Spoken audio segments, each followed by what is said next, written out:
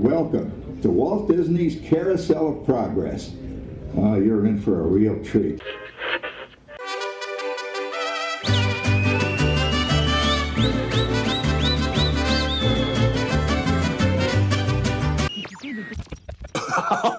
Well, as you can see, we're just one big happy family.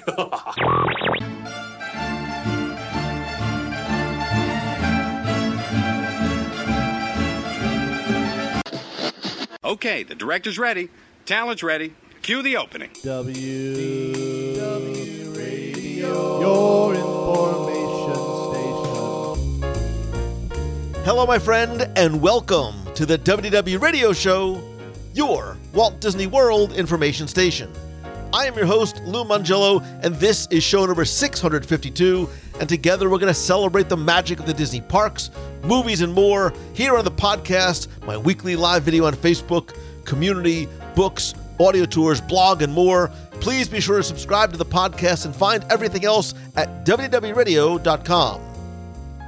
So as we celebrate the 50th anniversary of Walt Disney World, this week we're going to look at its past, present, and future by exploring its history and what we remember, miss, and love, by looking at what's new and what we're enjoying most right now, and what we're most excited for and even predict for its future. I'll then have our Disney Trivia Question of the Week and more updates at the end of the show, including some special live broadcasts I'll be bringing to you this and in the coming weeks. So sit back, relax, and enjoy this week's episode of the WDW Radio Show.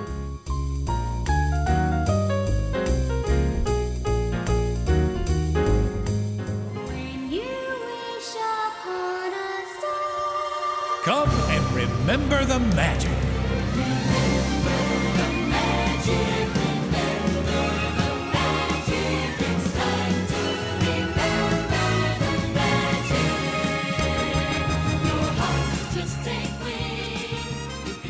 With Walt Disney World celebrating 50 years of magic, memories, meals, and more, I know that we all share fond, sentimental, wonderful, and often delicious memories of our times in the park. And in fact, while our overall experience may be similar, our individual memories and subjective sentiments are often very personal and very meaningful. And while we celebrate our nostalgia and overall nerdy love of the parks over the past 5 decades, like Walt Disney said, times and conditions change so rapidly that we must keep our aim constantly focused on the future. So this week, I want to look at not just the past 50 years and what they've given us, but what we have now and what might just be ahead. And because our memories and feelings and opinions about Disney are all very different and unique, I wanted to bring you a roundtable discussion of which you are a part of, because you're going to be able to share your voicemails and our discussions in the Clubhouse on Facebook. More on that later. So I invited a group of Disney scholars, geeks, experts, fans, friends, authors, creators, and enthusiasts to join me on this week's show. Unfortunately, none of them showed up. So I instead bring to you, actually back to you, friends, fans, and experts who actually do fit the bill above. I want to first welcome back Connor Brown from the WDW Opinion website and podcast. Happy to be here. Thank you very much for having me. It is always good to see, once again, Jeremiah Good from laughingplace.com. Greetings and salutations. And finally, a Disney princess who's still fuming that she didn't get a segment of her own in Enchantment, Becky Mankin from MEI and Mouse Fan Travel. Wouldn't that have been awesome if I got my own segment? Can we do a write-in thing for that? Because that would be awesome for the next one. I would, you know what? I'm going to post in the Clubhouse, what would Becky Mankin's segment look like in Enchantment? We're going to let you, you know what? Maybe I'll have a contest and I'll you can play Imagineer for the day and I'll give you some special 50th anniversary merchandise. I have to remember to actually do this. There's a tiara in it. Bring it on. Imagine the artwork that you could have and how great that would look. They could mock it up on the castle. Oh, right. Get creative. Get creative. Moving on. So, in thinking about the 50th and sort of anticipating what was to come and how we were going to cover it, there's so much that we can talk about. And I thought it would be fun and hopefully interesting to combine our discussion into looking at Walt Disney World from not just a historical perspective, but also any personal memories or milestone events, as well as what's new now and what may be next for what we think might be ahead. And to avoid what could be a 50-hour show in honor of 50 years, if you've listened before, you know it's actually possible, I wanted to approach it this way, by looking at the past, the present, and the future, not in a single rambling list of potentially 50 items, but instead 5 things we remember or miss or appreciate, or moments or memories and milestones. 5 things in the present that we're enjoying right now, including what's new, maybe even for the 50th anniversary. And in the future, 5 things we're excited for, we anticipate, or get your little Nostradamus hat on and maybe predict for the future. And we could all share and discuss what we have on our lists. And then I'll ask you, our friend, the listener, who's sitting outside with us on a glorious day here in Disney Springs, by the way, to share yours as part of this conversation in the Facebook group as well. So we are going to start in the past. And as we celebrate 50 years, we will go around the horn. Gentlemen, I still believe in ladies first. So, Becky Menken, when you think about the past 5 years, if we're going to look at 5 things that we want to sort of touch on or reminisce about, or things that you think are of paramount importance over the past 5 decades in Walt Disney World, what was the one or first thing that came to mind or most important for you? That's a really loaded question, because there's a lot of different memories that I've had here, but I haven't been here for 50 years. My first visit here was in 1996, so I'm a relative newcomer to Walt Disney World. So one of the first things that came to mind that I miss, kind of 2 things tied together, because my brain immediately went to Epcot, because that's one of the places that a lot of my memories have come from. And 2 of the things that came together were the lights of winter, because Christmas in Epcot is an amazing experience. And lights of winter combined with the illuminations, but not illuminations, but the Christmas tag illuminations. By the way, way too soon. I know, but I had to bring that up because it really is one of the most fond memories that I have of Walt Disney World is Christmas time here. And I remember standing in the lights of winter and listening to the music and watching the dancing lights all around me. And it really was a great experience for Christmas time here. That, and I always look forward to that Christmas tag. Illuminations I loved. However, it was time. It was ready to move on to something new. But I'll never forget the Christmas tag and the impact it had on me. When you get that very end and all the pyros going off and you can actually feel it in your chest. I hope we see something like that again. There's probably a lot of people screaming right now about your feelings about illuminations, because for some, it is still relatively too soon. When she said lights of winter, you both nodded in agreement. Absolutely. My first visit was in 96, so I got a chance to experience the lights of winter. And for the holiday season, I don't think that there's anything really that, yes, the Osborne lights were amazing, but the lights of winter had an emotional touch, I feel. Like, just looking down the walkway towards Spaceship Earth and seeing those. I know to this day, Doobie, one of the founders of Laughing Place, still says that is the greatest tragedy on the earth, is removing the lights of winter. And I know a lot of us who are here and sort of just, this is what we do. When they went away, we're like, oh, that's because they've got energy efficient LEDs coming, or there's going to be something that's next, and we're still sort of waiting. And if you've never seen Lights of Winter and have no idea what we're talking about, Lights of Winter was basically this beautiful arched canopy that covered the walkway in between Future World. Sorry, we'll get to what Future World is now called. In between the old Future World, the ancient Future World, and World Showcase, it wasn't like the Osborne lights, where it was this incredible show-stopping dance thing. It was just this beautiful, I don't want to say classic sort of visual archway that, I think you're right, just sort of embodies sort of the spirit of the season, even beyond just all the holiday treats and storytellers. You know, it's interesting. I think all 3 of us, not Lou, obviously, our first trip was in 1996. I'll put this nicely. I was a little younger than my fellow guests here today. I'm just trying to be factual. In womb does not count. Just so you know. So when I hear, Lights of Winter and things like that, I know that from a historical perspective, but I don't necessarily know it from a remembering it, of an experiencing it sort of thing. When it comes to something like that, for me, the holidays, it's Osborne Family Lights. That was the thing for me. And, I might run a site called WDW Opinion. I know everyone has opinions and stuff. There was only one opinion you could have about Osborne, and it was incredible. As far as Disney is concerned, when you walk into a park, you're supposed to be awestruck, right? You're supposed to be stunned. And that always did it for me. And I also know, my college program, when I worked down here, it was the last year of Osborne at Hollywood Studios, and I got to go as a cast member preview. And I will always hold that memory very, very near and dear to my heart. So when it comes to the holidays, that is the thing that I will always, always miss. And I think it was done so well, and Disney saw this opportunity and totally capitalized on it. Yeah. Since you brought that up, that is another one that's on the list, because Osborne Lights was one of the things you looked forward to.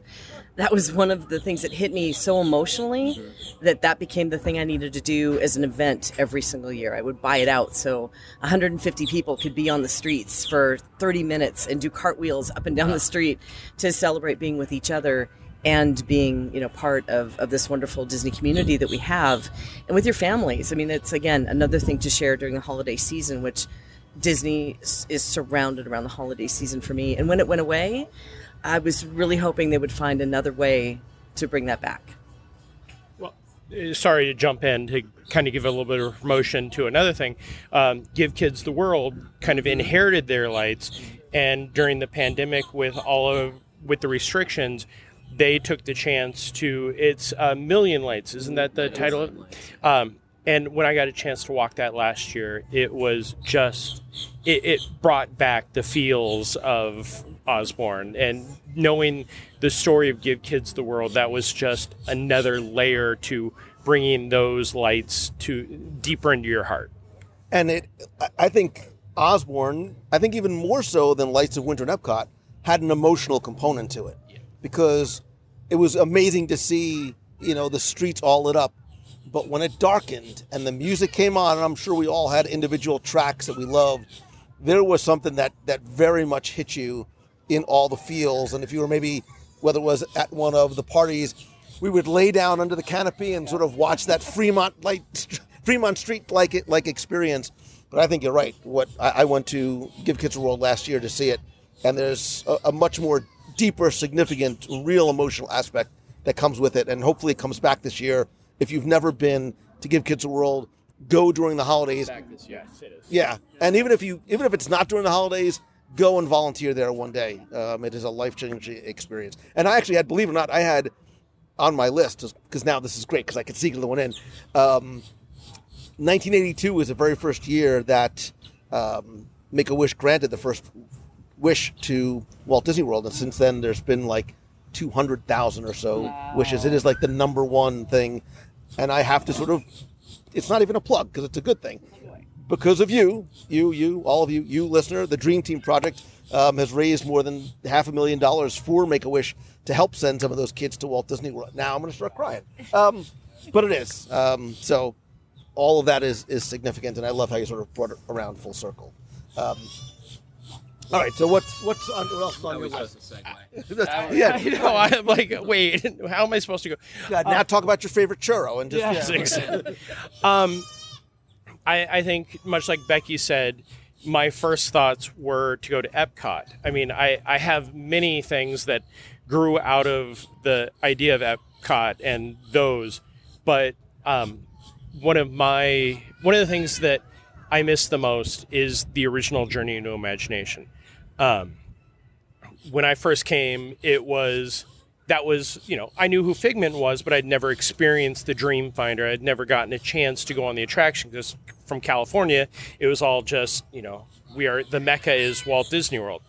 And actually, as we sit here and record it, we are just about 23 years from the closure, and I was here 23 years ago with one of my very good friends, and we got to ride Journey into Imagination the last week it was open. So to me, that attraction is, a lot of people are like, oh, well, it wasn't Epcot. No, that was the Epcot for so many people, not the, oh, great, we have to learn about plants or fish. It was an amazing Sherman Brothers song. It was amazing characters. And it would just, to this day, I have a hard time writing the current version just because I think back, and I know I'm being that person, but it's not the original. But, hopefully sometime in the future we'll get a little bit more Figment. It was the heart of Epcot. Yeah. It was, and I think for a long time, listen, if you like the first version, the second iteration was even better. Ooh, yes. Oh, yeah. Wait, was that the one before the stars with Figment or after the stars with... Listen, if you want to make an attraction, well, listen. I used to show, very quickly, personal story, I used to show, my son was very little, DVDs of the original ride through, and I had a DVD that had all 3 versions. And even at 5, he's like, this is awful. Like, can you rewind? Can you fast forward? But it isn't. And I think, to your point, I think going forward, and I think we're starting to see this because of how prevalent it is, especially during festivals and other times of year, I think we're going to see Figment again sort of formally being reintroduced as the mascot for that park, because I think it needs to be. And I will, dare I say, I think we're going to see the return of Dreamfinder. Not in his long purple coat and top hat, but I think maybe a version that's a little bit closer to the comic book version that we saw in the Marvel comic. Buff Dreamfinder, hot Dreamfinder, as I like to refer to him. Well, now you're making it weird. Yeah. Now, there you go. Becky almost shot out her nose. Yeah, well, he's ripped in those comics, that's for sure. Well, you read and I a very different comic than I did. That's all right. Yeah, well, that might be true. I mentioned it a little bit before. My connection to old school Epcot is different. I was too young to remember Horizons and even World of Motion. But the thing that is a quote-unquote old school Epcot that I'm most connected to isn't really old school because it did take over for something. But it might seem strange, but what I miss Food Rocks. Really? I really miss Food Rocks. You're the guy. I'm the guy. It's such an odd one, but I just remember vivid memories as a kid, sitting there, and I was just blown away by these animatronics. I don't know why I was. I don't know if it was the melodic voice of Tone Loc as Fudd Rapper. I think we were all pretty impressed by him. Please do an impression of any one of those acts. A wild thing. Was that good? No. Okay. Fair enough. The Peach Boys, the Refrigerator Police. I didn't understand any of it when I was a kid. Now it all makes perfect sense to me. Now it doesn't at all. And I know it replaced Kitchen Cabaret. And I know that was the original. That was the thing everyone truly, truly loved. But for me, that's my connection to the prior years of Epcot. And for whatever reason, and I think memories work so interestingly in our minds, I have vivid things of it still locked in there. I can see Fudd Rapper for whatever reason. I can see our family waiting in line. And I knew that was so unique to Epcot, and you couldn't really find anything like that. For as weird and as, unpopular or whatever it was, Food Rocks was it for me. There's only one veggie fruit, sir, and that is not veggie fruit. Becky's like, what is he even talking about? I have no... You have no... So, not to diminish that, I was in that maybe too old range when Food Rocks came out. It was definitely a fun show, but I completely agree how that there are so many vivid memories of that show. And Lou with his veggie fruit. I think the only reason that people remember Kitchen Cabaret is because of veggie fruit and sticking, Mr. Egg on the Easter parade for a few years. And that's one of the memories, Kitchen Cabaret was one of the first attractions to be replaced in the Epcot transformation when they were doing it every couple of decades or so. So I think a lot of people, and I'm sure a lot of your listeners will be like, what is Kitchen Cabaret? But it was, I never got to see the full show. I did see Food Rocks, which was a fun show. I won't ever say it wasn't anything fun, but it was. If you walked in there today, it'd be very much like going on E.T. at Universal, where you're like, what were they thinking? Nightmare fuel is what you're saying. And if you want to sort of just clear your head, just go see the Astuter Computer Review, and you'll see, my friend, the computer makes life easier. I am both shocked and amazed and incredibly grateful, and I'm gonna get a little teary-eyed again. I'll get some tissues for you. Because... I'm shocked that none of you went to where I'm going, which was clearly the first thing on my list, which was tonight, 1993, in the magical world of Barbie, where what? Did you actually see that show? Really? I am still in therapy because of the magical.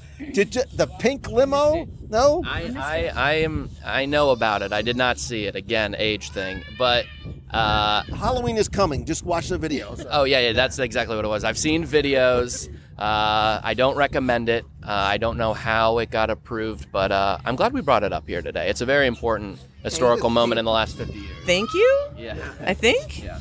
She had a sweet limo. I mean, that was a nice ride. I've only seen, because they did put out a VHS of that show, and I've seen bad versions of it, of copies, because I'm pretty sure much like the E.T.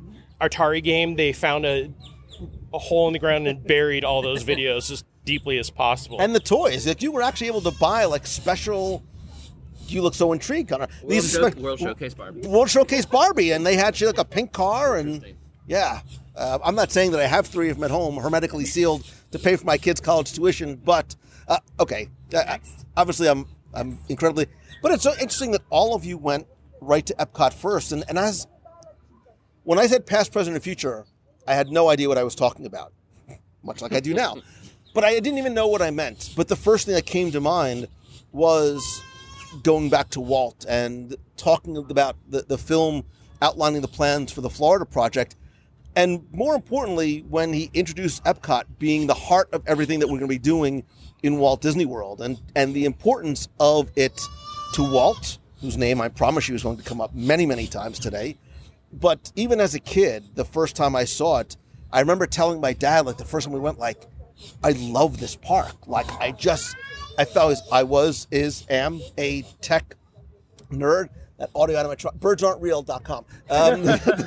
But that the technology and the futurism and all of the interactive things about it.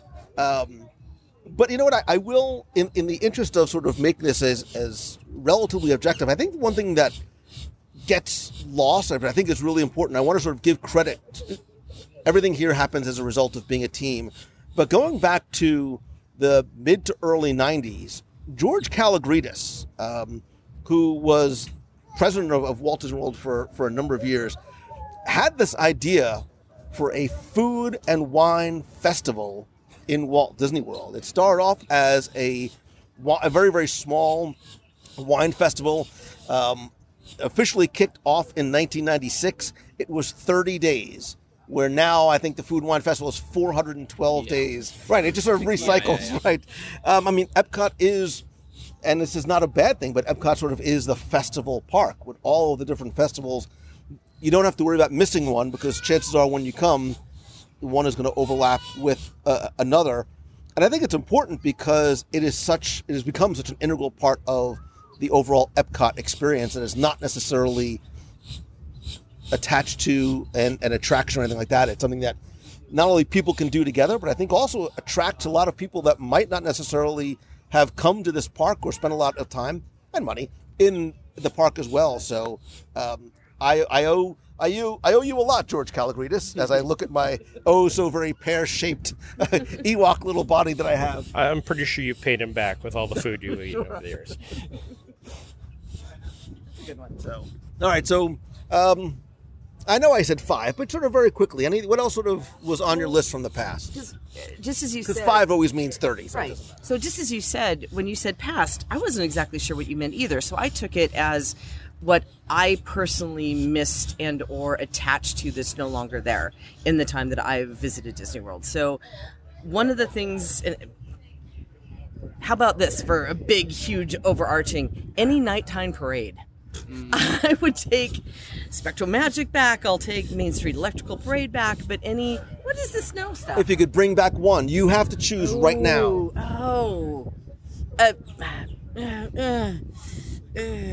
I'd love to see Paint the Night in Walt Disney World. How about that? I mean, you won't, but... I know, but something to maybe look forward to. I just skipped ahead on you. But that's something that I've really enjoyed about Disney in general is the nighttime parades. And not to have one, especially right now, it seems like it's a missing piece of the puzzle. But I remember standing out there the first couple of times that I visited Magic Kingdom and watched the nighttime parade, and it was that just magical, uplifting feeling that you should have when you walk into the Magic Kingdom. So, I completely agree with you. I do want to sort of know which parade you wish you could have back. So we are just literally hours after the October 1st celebration, and we all, I think, talked about what are they going to do? And we were sort of questioning, like, why wasn't anything announced? I said, listen, if Disney wants to blow people's minds, you don't announce anything. All you do is at 8 o'clock, you turn down the lights in Magic Kingdom, and you roll out that Main Street Electrical Parade. And it obviously didn't happen, but that would have been the coolest thing because that's the parade that I have memories of as a kid. And just very quick, personal aside, I'm very grateful and blessed for being able to do what I do. One of my coolest overall memories ever was being able to go backstage into the parade barn when they were bringing the parade back. And I actually got to sit in and spin around in one of the little floats. It is the cool. I'll post the video in the show notes. But just from a nerdy fan perspective, is one of the coolest things I've ever done. For a nighttime parade, Spectrum Magic. As a California boy, the Main Street Electrical Parade has blown away 15 times on me. There are very few things that I feel burnt by Disney, but the first time the Main Street Electrical Parade blew away, I cried. I made plans to be there on that first final night, and then they decided that they sold so much merchandise to extend it another 3 months. And then it came back in DCA. It came back at Walt Disney World. It came back to Disneyland. I'm not saying that I don't get teary-eyed every time I hear the opening announcement, but if the Main Street Electrical Parade were to be sunk at the bottom of Lake Buena Vista, I wouldn't complain. But Spectrum That's a little harsh. That's a little hard. I know, and I'm sure that you'll get a lot of feedback. Don't never have Jeremiah on again. But Spectrum Magic was such a unique thing to Walt Disney World because it was the only park that had that. And the floats were amazing. And the music still, I'd rather put on Spectrum Magic than most other nighttime celebrations, fireworks, parades. It's just because it had so much fun to it. And it wasn't, it was music and characters, especially if you go back to the original with Roger Rabbit on there and everything, and just how much fun it is and to hear the voices. But, I do love Main Street Electrical Parade. I will definitely go if it does show up at Disneyland or someplace else in the future. But Spectrum Magic for me was always the best. Even with those weird guys with the illuminated the spectral faces. People, yes. I can remember those, and to this day I have to console friends that I still have to go to therapy for those. It's Spectro Magic for me as well. However, I do, you have ingrained in your head, ladies and gentlemen, boys and girls, the Main Street Electrical Parade and the techno voice and everything like that. I think what's so cool about all those parades, though, is you can see a parade in your local hometown, but Disney does the best parade. You can see a 4th of July fireworks show in your local hometown, but Disney does the best fireworks. You can't see a nighttime parade anywhere. You can't see a parade covered in millions of lights anywhere. And because they're already doing the best parades and they're doing that you're never going to see anywhere else, that's why I think all those nighttime parades are so important to the history of Disney and hopefully important to the future of Disney as well. I know that I can't be on a show and we talk about nighttime parades. I know this isn't Walt Disney World, but light magic. That's all I'm going to say. And while Becky's going, paint the night. Paint the Night is pretty special too. Paint the Night's awesome. I would love to see a version of that or some sort of a version of that here because it really does draw you in. Where sometimes, after you've seen Main Street Electrical Parade a few times, that's the time that you go stand in line in the standby queues. But especially for us from the California side of things, because we did see it over and over and over again. But I would really like to see a nighttime parade back. I really do. No, light magic for me. Those are curse words to Disney fans. That was to me the right age. I saw the Electric Parade blow away. It came. I was at the annual pass holder night where Paul Pressler made the mistake of going, "This is a dress rehearsal," and seeing every single annual pass holder start at guest relations and line up down Main Street to complain. But that was the first street-tacular show. If you trace back things to Light Magic, and you'll see how a parade that lasted 3 months has affected parades and shows for the future. What else is on your list from the past? Do you want me to list off really quickly, or do you want me to go detail? How long do we want this? You got a minute and a half. A little bit more, but. Well, I did one for each of the parks because we had Journey to Imagination. For Magic Kingdom, to me, something that really Disneyland stands out in this facet is water transportation along the rivers of America. I was out here just in time to ride on the Mike Fink keelboats one last time. And to me, those were the most fun because it was Jungle Cruise without animals. They could have the fun. And then I never got a chance to see the canoes. But, when Magic Kingdom opened, after they opened, they had 2 paddle wheelers. Now it's down to 1. They have that and the rafts to Tom Sawyer Island. Canoes, the dock was a smoking section for years. Now it's a go and relax section. The Mike Fink keelboat, that area is now part of the queue for Haunted Mansion when it's extended. It was always, Walt talked about Disneyland, how he loved seeing all the river traffic. And at Magic Kingdom, it's kind of like, okay, here comes the Liberty Bell. And there goes the Liberty Bell. And then maybe a raft. So that's for Magic Kingdom. Very quickly, I agree 1,000%. The little Gully Wumper and the Bertha May and the little canoes going. You're right. There was this, not just a wonderful kinetic element to it, but there was something simple and beautiful and quaint about the traffic on the rivers. Yeah. My mom always talks about she did what was called the Magic Kingdom College program. Before it was the Walt Disney World College program in the 80s, and she worked on the Starjets, now the Astro Orbiter, and then the People Mover, now the TTA People Mover. And she always talks about the canoes as well, and how the cast members, it's still in Disneyland, they'd have the canoe races, and that was such a big part of being a cast member in Magic Kingdom, as much as it was, getting to experience it as an attraction, as a guest. So Jeremiah's friend who's sitting next to you quietly is having these flashbacks of his first day getting hired at Disneyland and being assigned to the canoes. He's like, I don't even know how to swim. So. The canoes, they actually still do the canoe races out here for cast members, and it's for the entire Walt Disney World. So you often see the lifeguards that are the buff Dreamfinders winning each year. It started working out. Dreamfinder, right on. But, going to Disney's Hollywood Studios, I miss the animation tour. That I cannot go a day without quoting Robin Williams and Walter Cronkite in that animation tour. It wasn't, when it first opened, it was part of a 2.5-hour tour of the Disney MGM studio, the backlot, the animation. When I made it out here, they kind of condensed it, and just the animation part where you'd go and you'd actually see animators on the other side of the fishbowl doing Mulan and the movies that are produced out here. But that video of Walter Cronkite and Robin Williams going back to Neverland, and Robin Williams, anything he does is amazing, but the heart that he put in it, and you could just see Walter Cronkite trying not to laugh. One of my favorite quotes is when Tinkerbell comes out, and this is what I say whenever I'm near Lou Mangello. It's like being in the presence of Barbra Streisand. But that to me is was one of the. Please make that a thing, please. That was so unique, and coming from the Universal Studios, where we didn't have an animation segment, that was something special.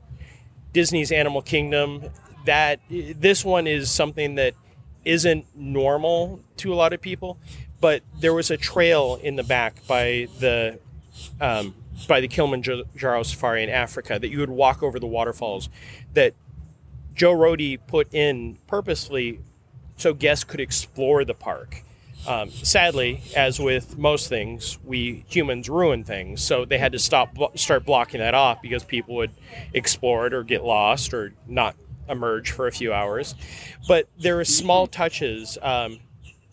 The Gorilla Falls trail had a dead, I think it was a deer up in the tree, and you could look and you would see footprints of the deer or the buck and mountain lion. I apologize, I'm not good with my animals right now, but you could see their footprints leading up to the tree as they were chasing each other, and the carcass was up on the tree branch. So it was about the circle of life. It was about real, not just Mickey and Minnie in their safari costumes being cute. But that was something that, to me, that when I finally got a chance to meet Joe Rohde, I talked to him at length about that. And he goes, thank you, because that was something that we didn't put in. We didn't put on the maps for people to see. It was more about exploring and finding. And again, parks at one point didn't have fences around every nook and cranny. You could explore more. So I think that was something very special to me. And my last, as we sit within feet of the carcass of the Adventurers Club and Pleasure Island, the Adventurers Club to me was a place that I fit in. And now I'm going to start to cry a little bit. I came out, again, with my friend Patrick, the invisible person next to me. We've come out many times to Florida, and I was out here for the final night of the club, for the 2 nights, and the final night of Pleasure Island. My life would not be what it is today if not for Pleasure Island and the Adventures Club. The person I live with and I consider a brother, I met him there. He was one of the actors, and when I had a hard time in my life, he's like, if you need to come out, we have room for you. And that's how I ended up in Florida almost 8 years ago now. So, yes, so touching moment. There we go. But yes, the Pleasure Island, overall, just something to get back on track. Nightlife, something that you could do after the park closed at 8. Something that it wasn't go back to your hotel. Hopefully you could make it before they close the food service. Yes, Disney Springs has some great aspects, but it's restaurants, and I know Lou could live on restaurants alone, but for a lot of us, it was the parks closed. You came to Pleasure Island. You enjoyed 8 tracks. You enjoyed, the Rock and Roll Beach Club, the Adventures Club, BET Soundstage, the Comedy Warehouse. It was Mannequins. Mannequins with the spinning dance floor. Always a great idea around a lot of drinking. But it was, yes, the bubbles. It was just so nice to have someplace to go to enjoy the nightlife. I understand why Disney moved away from that to become more family friendly, but I still look at it today, living here, going, I would kill for something to go do in the evening after the parks close. I used to, my first day would arrive on a red eye in the morning. The red eye would be overnight in the morning. No, don't start, Lou. Do a park all day, go to Epcot, do Illuminations, Reflections of Earth, walk out, get in a taxi, because at that time we didn't have Ubers. It cost me $3 to take a taxi from the Epcot parking lot to the drop-off at Pleasure Island. I'd walk into the Adventures Club, and I'd stay there till 1:30 till they're like, okay, get out now. And I don't even drink. I've never had a drink of alcohol, but Pleasure Island and Adventures Club was my home. One of our best events was 2 nights before it closed. We rented out Adventures Club in what was still to this day a very memorable experience. By the way, the name's Robin, but you can call me Chuck. Oh God, I love you so much. I looked in your eyes. I'll edit that pause out. But I looked in your eyes. I'm like, come on, man, pay off. Adventurers Club was on my list, not because it was something that I experienced, but because, Jeremiah, like you're saying, I felt like if that was here today, that's a place where I would fit in. I would belong for sure. And not just what it stands for and all the creation, but the ties to see the creativity, the animatronics, the storytelling, all of it, the drinks even. I feel like I would just have been at home there as well. But I also think about if they had that today, would it be as fun as back then? Yes. No. It would be crowded. It would be everyone taking pictures, and I get that that's where we are today, and that's great, and I think it brings a lot of people together. But if that were to open up right now, I think it would be a completely different sort of atmosphere than when it was original. I think it would have to be different, but I keep hoping every time something is about ready to announce, I keep hoping that they're going to bring that back somehow, some way, because it really was entertaining. It was show, it was story, it was everything that Disney's so well known for. And if they could just find a way to make the ROI on it work, which is the reason why we lost it in the beginning, I think it would be fantastic to bring those characters back and bring that story back, and the improv comedy, which I appreciate so much. I would love to see that again. And it has such a special meaning because that was our very first event we ever did together between MEI and WDW Radio. So I will jump ahead to future prediction, because I think that you will, not Adventurers Club per se, I think that you will see that type of experience, because I think what we are looking for as guests is something, we always want something more, right? We always want something more. And I think that we'll talk about the interactivity aspect of it, but I think it can come back not in the same way, and I mean this affectionately, but people like Jeremiah killed the Adventures Club, because you would go and you'd sit there for 6 hours and you'd have a water, because there was no way to monetize, because there was no food, there was no merchandise, unfortunately, other than the plastic cup, which I still have. So the locals and the fans and the cast members who were not on, who sat there for hours because it was the place that they called home. Unfortunately, it's expensive to run something where you have actors and performers and musicians. No, I absolutely agree. And as I said, my roommate was one of the actors. I'm not going to say anything more. And one of the things that we're just talking about it coming back, it could never come back as it was. It wasn't politically correct then. They had vast freedom. I can remember sitting in there. One of my favorite memories is this woman who may have had too many convolutions, was standing up along the zebra mezzanine in a skirt, yelling down at the actors like, blah, blah, blah, blah, blah. And one of them looked up, goes, "You realize that you're wearing a short skirt and we can have an angle," and she just got so embarrassed and walked out. And I don't want to get into the cancel culture, that type of stuff, but we could not do those type of things now. And yes, but I would go in and I'd always buy a cherry Coke. Yeah, it was always my thing. And yes, they would be like, "Oh no, you get one refill." I always made a point to keep it going and paying, because that was the reason why the Adventures Club and Pleasure Island closed. It turned into a locals area, and I bought my annual pass every year. I'd have an annual pass to Pleasure Island more than I'd have an annual pass to Walt Disney World, because it was a fun place to go, and the annual passes were $60, so you could have every night while you were here.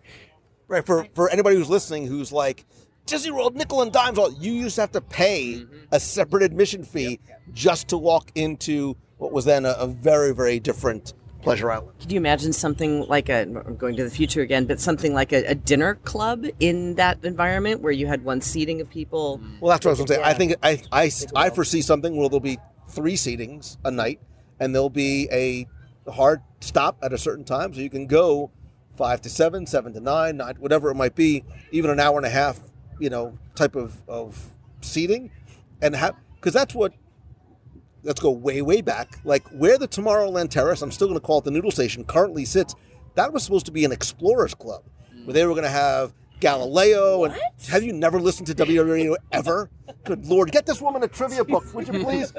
It was going to be an explorers club, and they were going to have live actors walking around, but the problem was going to be you're going to have people like me, Connor, and Jeremiah sitting there for 6 hours at a time just taking it all in, and you can't turn tables that way. So, yeah, I can recall seeing those plans and thinking that was one of the most amazing things possible. But just like you said, and we've seen, I mean, I work for a local dinner show here that we have one show, we get them in, get them out. But I've seen dinner shows that work more with the buffet, and they can't. No, Hoop-de-Doo. I mean, Hoop-de-Doo does too. That's why I won't do 2 shows a night. I won't do it. What movie? What movie? But why are you looking at me? Come on. Has nobody seen Beetlejuice? Thank you. Good Lord. I only quote like 3 movies. And by the way, just as a little sort of asterisk, I believe that there is prime opportunity for this dinner show-like experience to possibly tie into a little thing that we like to call the SEA. And that's all I'm going to say about it. I'm not saying anything else. Please go back and watch, listen to Lou Mangello's podcast about the SEA, all 15 of them. Wasn't that like 2 hours long? It was a very thorough and complete look at the Connor. The SEA is just... No, I know it is. Don't you dare do that to me. It's a long historical, there's a lot to cover. There's a lot of ground to cover. If they do that, I'm buying a ticket every single night for like a month straight, because that would be that would just, it would kill. My one thing that I want to say, and again, I sort of was all over the place, and I want to be clear.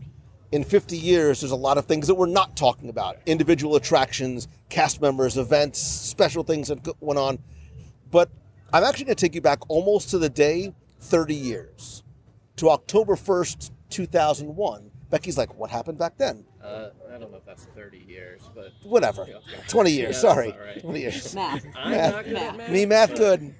I haven't eaten in like 20 minutes, all right? sorry. Bear with me, man. Patrick, our silent one, is almost falling out of his chair laughing. 30, sorry. It's like, listen, let me get to the point.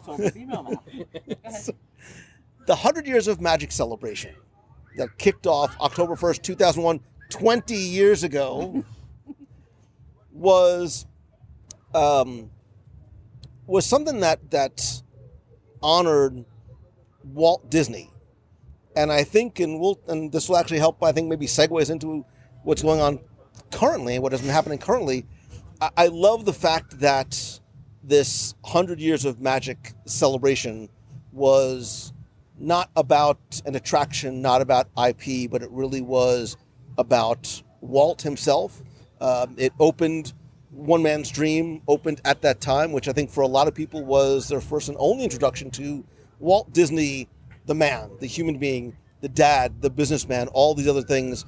I, for one, am somebody who wants to, I love Walt's presence in the park. I want to see more of Walt's presence in the park, and I thought that's what, 20 years ago, that's what it did. But all of those, year-long celebrations, obviously we have a pretty big one right now, but I kind of miss the ones that weren't so much markety, weren't so much come here, were more, about the year of a million dreams sort of things, helping people out, making memories, things like that. I thought all of those for a good long while were really, really, really not only popular, but great ideas. I had Year of a Million Dreams on my list. Yeah. And I have a love-hate relationship with it because I never, nothing, give me a pin, give me a lens. I went to the blah, blah, blah, whatever. Oh, look, there's Lou Mangello. Run. Yeah. He's just going to talk about it on his podcast, then we're going to get ambushed by these people. What I loved about that was the surprise and delight. And I know the reason why you may not like it, but I loved the ability to just make somebody's day. And it didn't have to be something big. It could be something small, a pin, a fast pass, anything. I think that was one of the most brilliant campaigns that they've ever done, that embodied so many different guests and gave benefits to so many different guests. And we're still walking around with those memories and talking about it today. more importantly, it empowered the cast members to do what cast members do, which is make people happy. And yes, they had things that, at 4:07 p.m., row 2, seat 3 of Kilimanjaro Safari, but there were also, and I'm still friends with some of the members of the Dream Squad. Throw me a pin, man. It's been 14 years. Right, but they're able to just go up and make magic for people. And that, I think, is the perfect cast member role. All right, let's move. Are we out of the... Can we move from the past into the... Did I not? I would just like to say I miss Stitch's Great Escape. I'm kidding. That attraction sucked. I'm kidding. Everyone was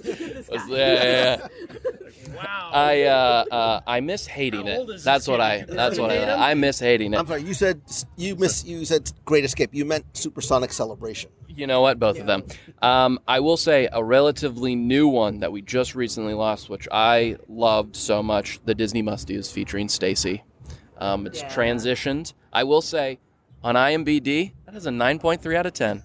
And it's not because I've created 24 separate accounts and logged in. But those, are two. I think when you would walk into your hotel room, very much always the beginning of the trip, you turn on the TV, that's the first thing you would see. And I think it was very special for a lot of people for many, many, many years. And had a couple iterations, but it ran its course. But it was definitely something I always look forward to. And Stacey was everybody's friend. Yes, exactly. Yeah, she was. And if you're talking about things that you don't miss from the past, Extraterrestrial is mine. No. Yes. Oh. No, it licks the back of your head. It spits on you. This thing is going to Are we talking about Lou or the alien? The alien. That I can't stand that. I can tell you that there are very few things that my first visit that I was dying to get on. American Adventure, just because that is one of the most iconic attractions for Epcot. The Twilight Zone Tower of Terror, they just moved it into the Fear Every Drop version 5.0 or something. And the George Lucas presents the extraterrestrial alien encounter. You're a twisted human being. I am. I won't fight that. But it was the attraction that you never thought you would see. And in the Magic Kingdom. And sadly, it turned into one of the worst punchlines, as Connor just pointed out, of Stitch's Great Escape. But it was, I want to say it was almost Walt-like, where he wanted to challenge the guests with new attractions and new adventures. I don't know if Walt ever would have had, something licking the back of your neck, but it was the animatronic. The Sir was amazing. Skippy was, by far, one of the best non-IP plush next to Figment in Disney history, and now he is gone by way of the dodo. But Alien Encounter was by far one of my favorite attractions, and I love watching everybody just walking out of there screaming.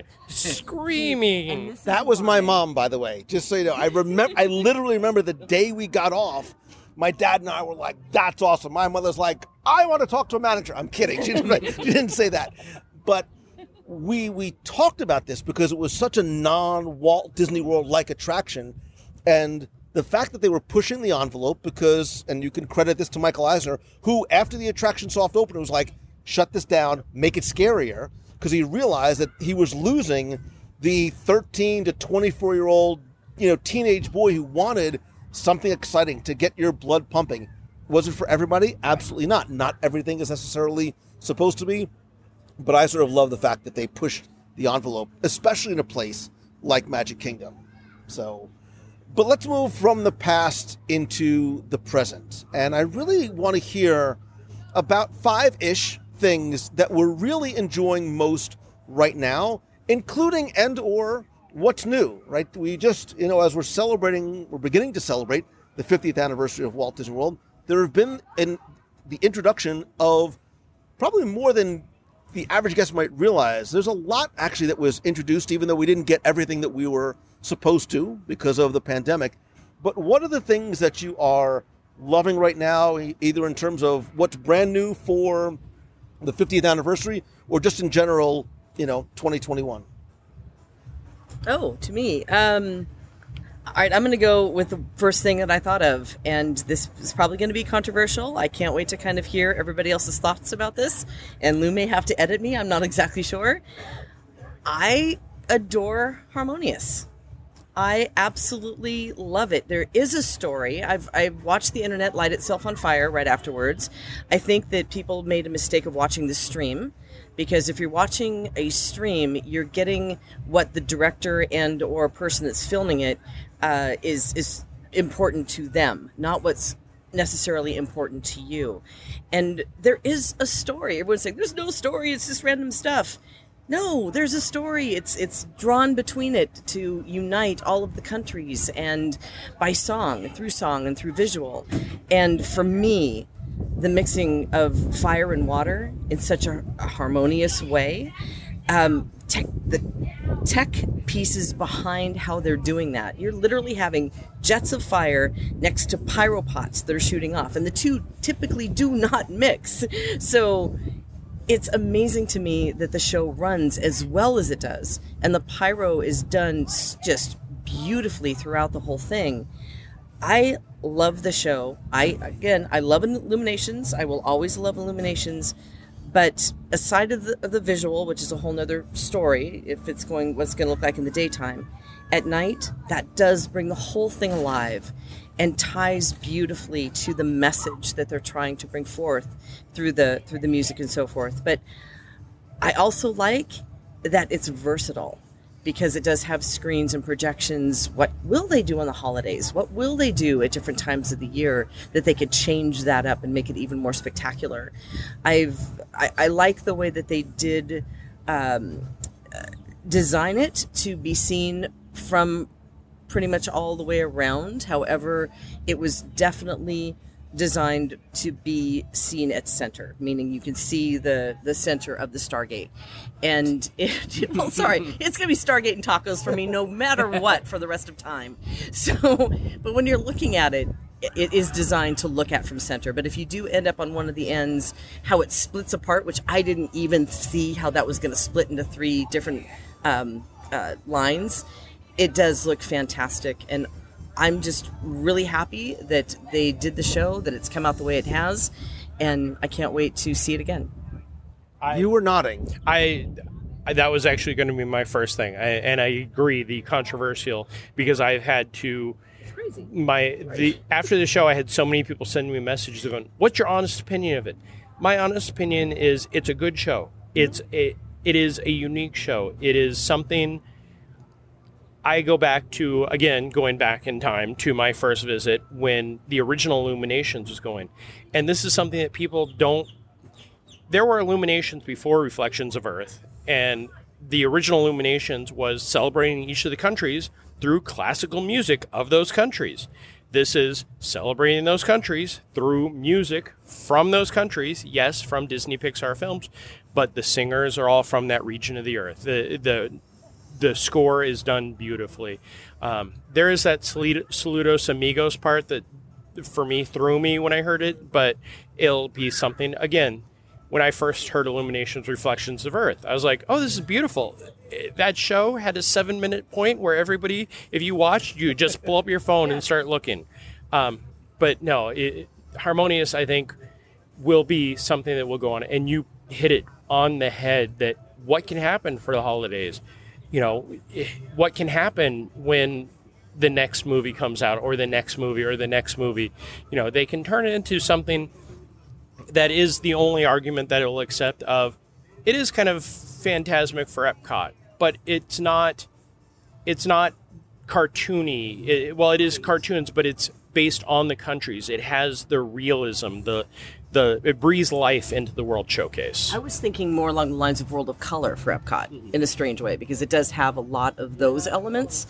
But as you said, to your point, they can bring in a different country. They can bring in a different piece of music, much like they do with World of Color. So it is really versatile.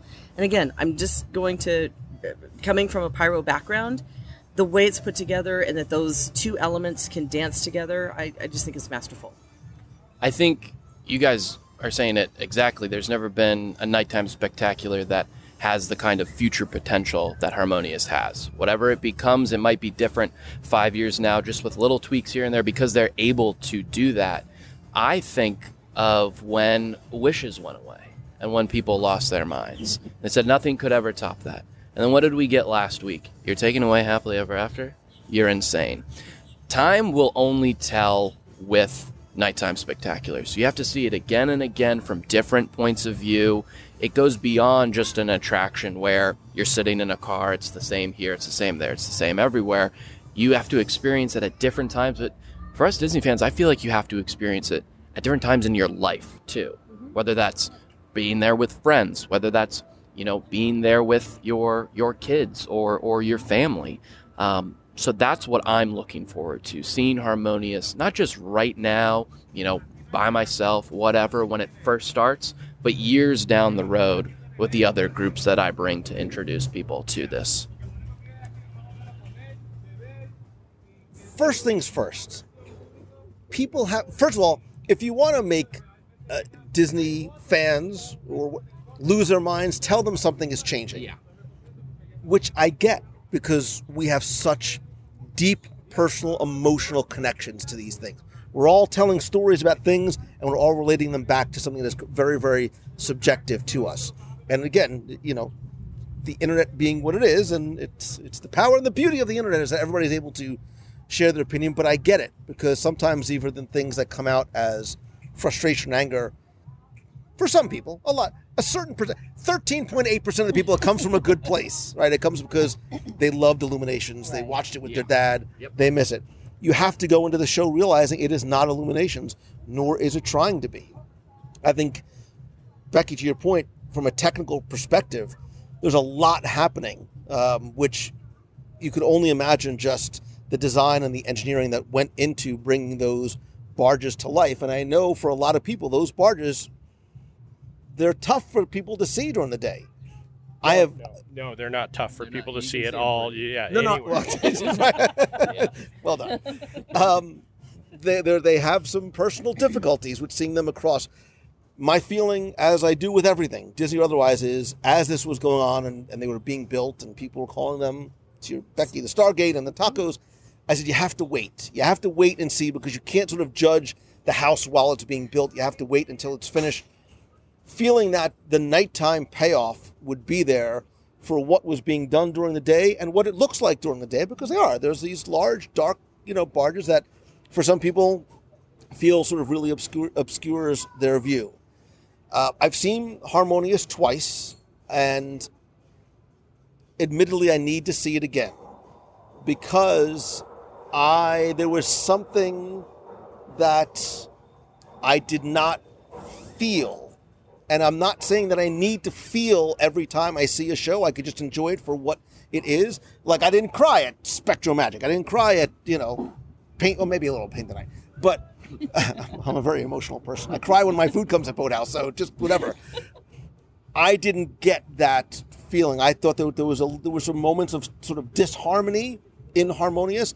There were elements, I think the Moana section, the Mulan section, I love the fact that they had Hunchback in there. I think they're spectacular. We've seen it from two different locations. I want to sort of see it again and again. And I understand, look, there are different people feel that there are different elements missing, whether it is a cohesive storyline, whether it's the music. Some people feel the music is disjointed because there are different languages sort of being, every other word is sometimes a different language. So for some people, there's disharmony for them. But every show can't be everything to all people, and everything can't be everybody's favorite too. Right. And one of the things that I was joking about, which would this make you more emotionally tied if all of a sudden, it lights up and James Spader walks through, or if why would James Spader? Why would that make me emotional? Stargate. Well, why not? Because it's an 80s film. I thought Ultron. I was thinking Ultron. It's an 80s film. Okay, let's bring it more to your speed.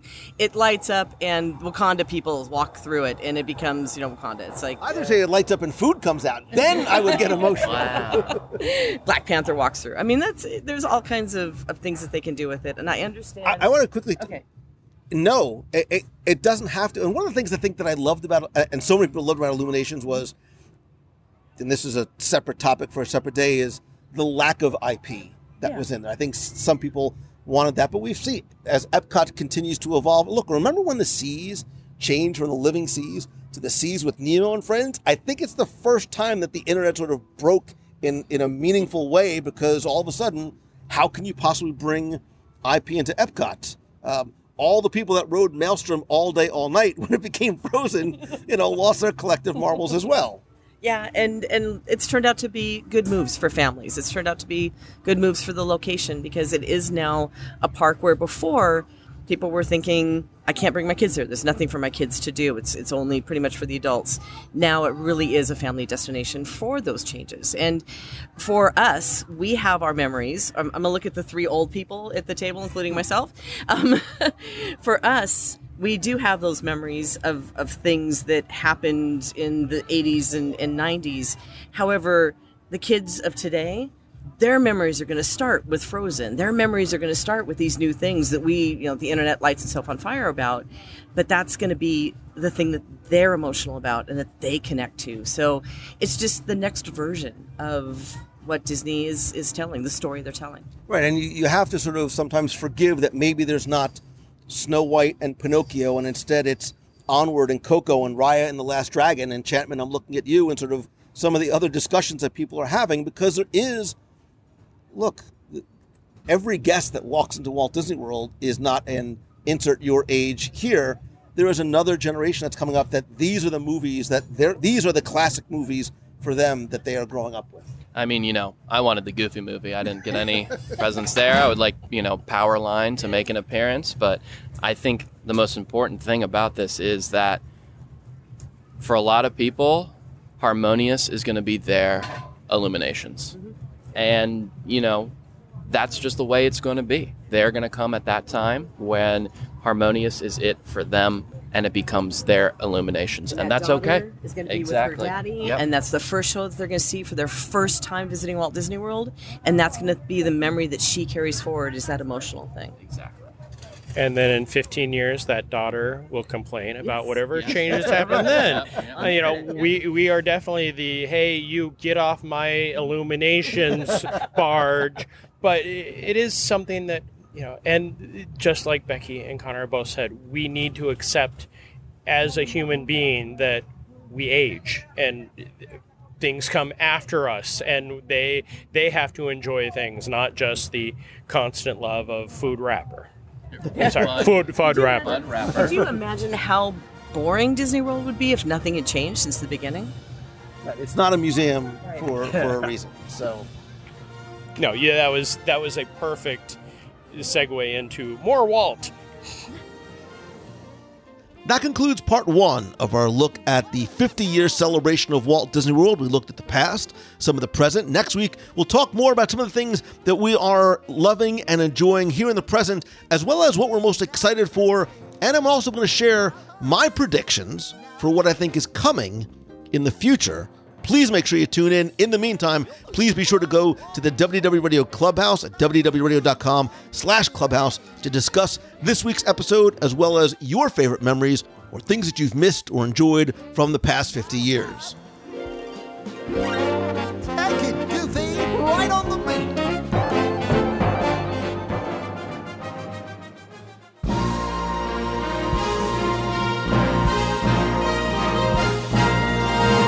It's time for our Walt Disney World Trivia Question of the Week, where I invite you to test your knowledge of Walt Disney World's history, or see how well you pay attention to the details in which you see, hear, taste, or remember. If you think you know the answer, you can enter for a chance to win a Disney prize package.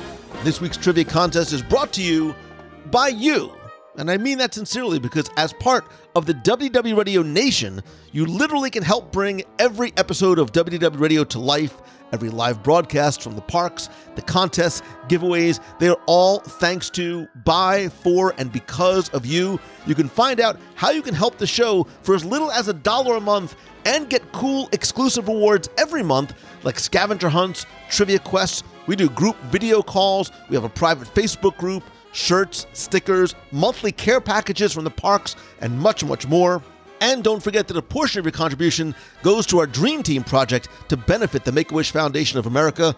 You can find out more and join the nation by going to wdwradio.com/support. Now, before we get to this week's question, we're going to go back, review last week's, and select our winner.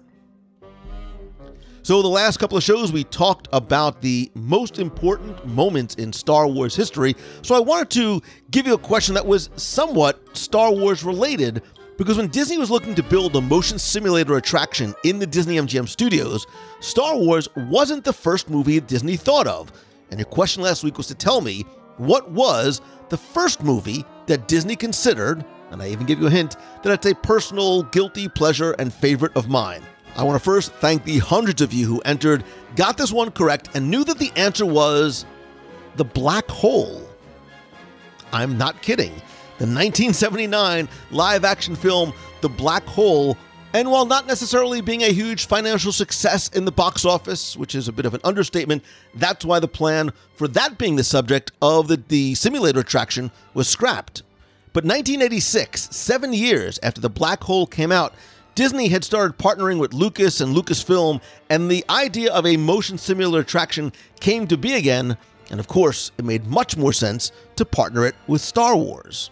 Now, one thing that's interesting about the original Black Hole attraction concept was that this ride was going to have multiple different routes for the flight, kind of what we have now with Star Tours, The Adventures Continues, but unlike the current iteration of the attraction where there are multiple scenes and destinations, this one would have been interactive, because like Horizons, guests would have actually helped determine which course the ship went on during the adventure, so there was a little bit, not just in a sense of interactivity, but like Horizons and the books of the same name, it really was sort of a choose-your-own-adventure. Who knows what might eventually come with the technology in the future. Anyway, I took all the correct entries, randomly selected one, and last week you were playing for a prize package that includes a WDW Radio pin, keychain, and a mystery prize. And last week's winner, randomly selected, is Philip Ritz. So Philip, congratulations. I will get your prize package out to you right away. If you played last week and didn't win, that's okay, because here's your next chance to enter in this week's Walt Disney World Trivia Challenge. So as long as we are celebrating 50 years of Walt Disney World this week, and for the next 18 months, I have to go back to an opening day attraction. So tell me, what does Gomer keep on top of his piano in the Country Bear Jamboree? I know you've seen it before, possibly dozens, if not hundreds of times. Let's see how well you pay attention. What does Gomer keep on top of his piano in the Country Bear Jamboree? You have until Sunday, October 10th, to go to wdwradio.com, click on this week's podcast, use the form there. And this week, you're not going to just be playing for the pin, the keychain, the bonus mystery prize, but I'm also going to throw in a little 50th anniversary Walt Disney World celebratory prize as well. And speaking of Walt Disney World 50th anniversary prize packages, please make sure to stay tuned to my Instagram this week at instagram.com/LouMongello for a special 50th anniversary Walt Disney World prize package that's not only going to include some things you could and could not get in the parks, but a very special item you can't buy in the parks and you never could. No trivia knowledge required, I promise you. Again, stay tuned to Instagram. So good luck and have fun.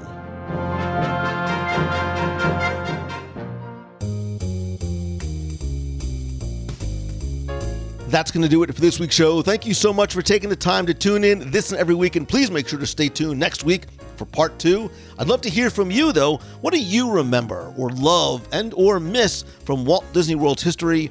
Please come be part of the community and conversation by joining the WDW Radio Clubhouse. It is our fun, family-friendly, and of course, free and drama-free group over on Facebook at wdwradio.com/clubhouse. I will post that question there. There's also some wonderful conversations that you could be a part of and start on your own. You can also connect with me elsewhere on social. I am at Lou Mongello on Facebook, Instagram, LinkedIn, Pinterest, Twitter. Also make sure you like and turn on notifications and see first on the WDW Radio page on Facebook. This way you don't miss a thing, including live broadcasts every Wednesday at 7:30 p.m. Eastern, as well as live broadcasts throughout the week and the weekend from the parks, including this week, I'm going to be live from New York Comic-Con, October 7th through the 14th. And I am so excited for this. On Thursday, October 14th, in addition to the Wednesday night show, I'm also going to be live from the very first return performance of One Yeehaw Bob at the River Roost Lounge at Port Orleans Riverside Resort. Again,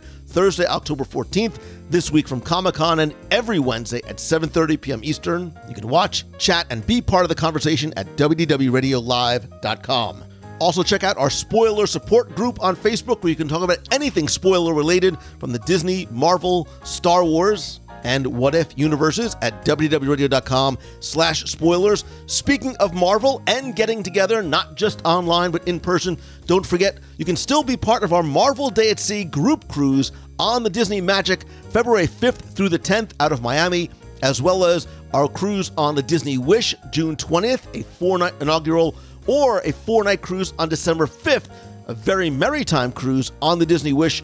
You can find out more about these other events by going to the events page at www.radio.com/events.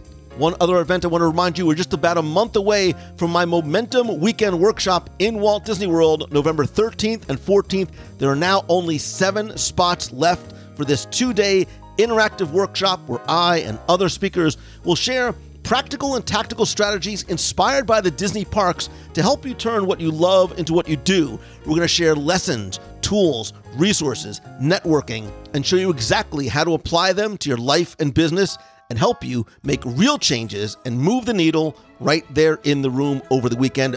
And there are also 3 spots left for the optional Monday Mastermind, which is limited to just 10 people. You can learn more by visiting LouMongello.com, click on the Momentum tab there, or find out how I can help you with either one-on-one mentoring, be part of our Tuesday night Mastermind, or by coming to speak to your event, your conference, your business, or your school. And finally, my friend, and you are my friend, whether we have met yet or not, all I ask is that if you like the show, please help spread the word. It is so very much appreciated and so very important. And if you can, take just a couple of seconds to rate and review the show over at Apple Podcasts. I want to thank some recent reviewers like MeyerLog0, who says, "It's the best part of my day. Lou has grown my love for Disney into an obsession in the most respectful sense of the word. Every single episode is a deeply artful and informative way for me to relax, and he truly does bring the magic of Disney into my everyday life. Thank you, Lou, and keep it up." Wow, MeyerLog0, I really appreciate it. Thank you so very much. And if you enjoyed this week's episode or the podcast as a whole, again, just share a link to this episode, one of your favorites, or the podcast in general on social. And if you can, tag me at Lou Mongello so I make sure that I see it. Again, I sincerely appreciate you listening, your love, your friendship and support, and that the hope that the show has helped made your day a little bit brighter, a little bit better, maybe you a little bit happier, and it'll help you not only choose the good and find the good in everything that you see and do, but be the good and be a positive influence and impact on other people. I love you. I appreciate you so very much. If there's anything I could ever do to help you, please let me know. I hope to see you on the next live show, chat with you in the clubhouse, and of course, right here next week for part 2. So until next time, see ya. Hi, Lou and WDW Radio family. It is Elizabeth from Massachusetts. Just calling in. I just finished listening to show 4, oh my gosh, now I have my phone up and I can't tell, 419, ? About the top 10, tips to tell someone going to Disney World for the first time. And it was awesome. I'm actually super excited. I'm going with some friends for Labor Day weekend to enjoy food and wine.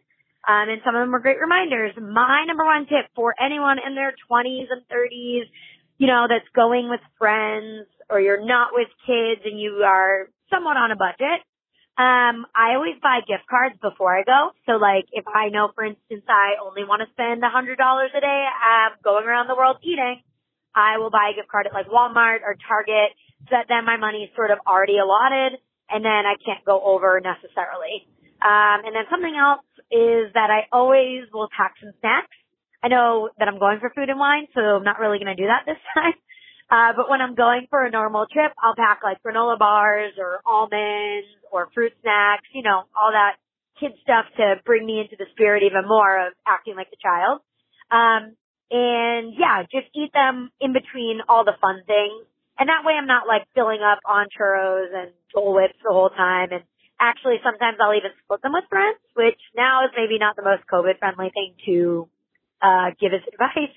But before COVID, that's what me and friends would always do. And it just kind of saved a few bucks, which was great.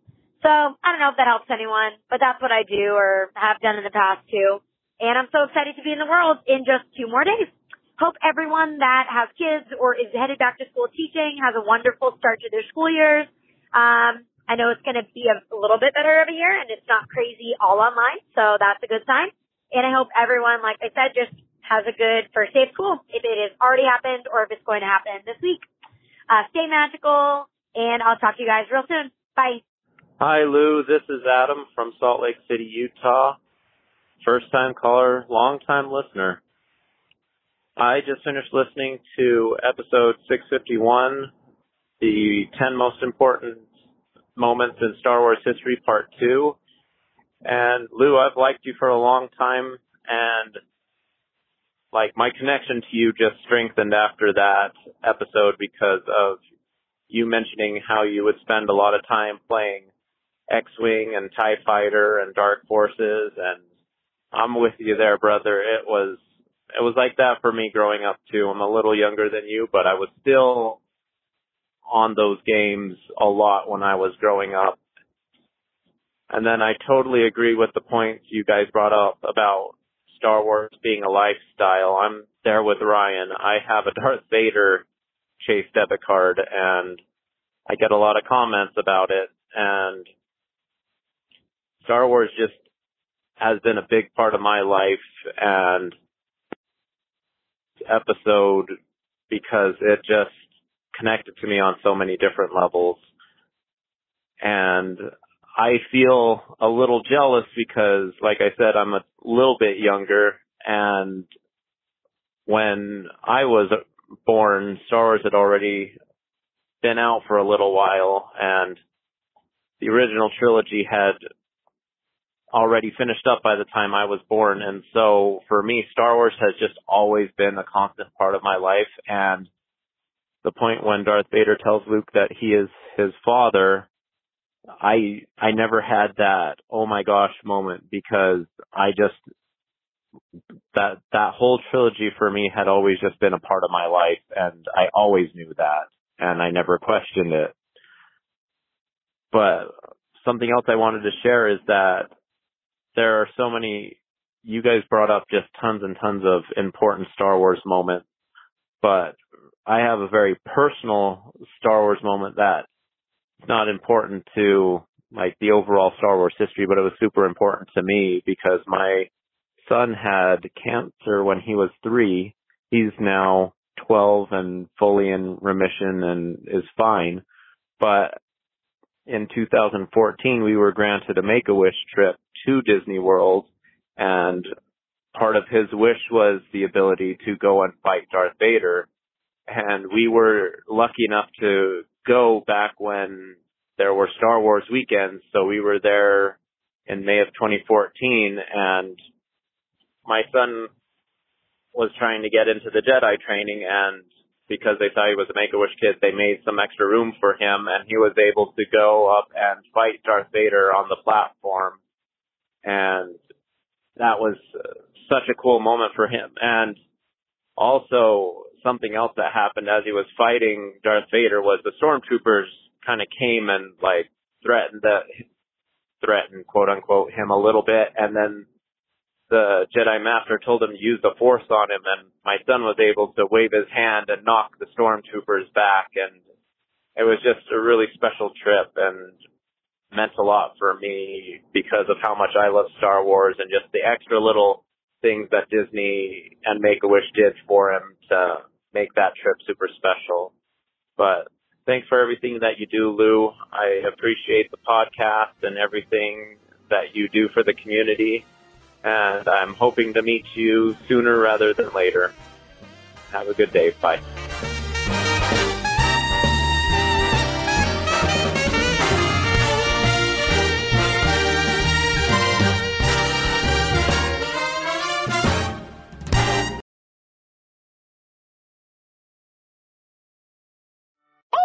boy, that was some show, wasn't it, gang? It was so much fun. Yeah, talk about exciting.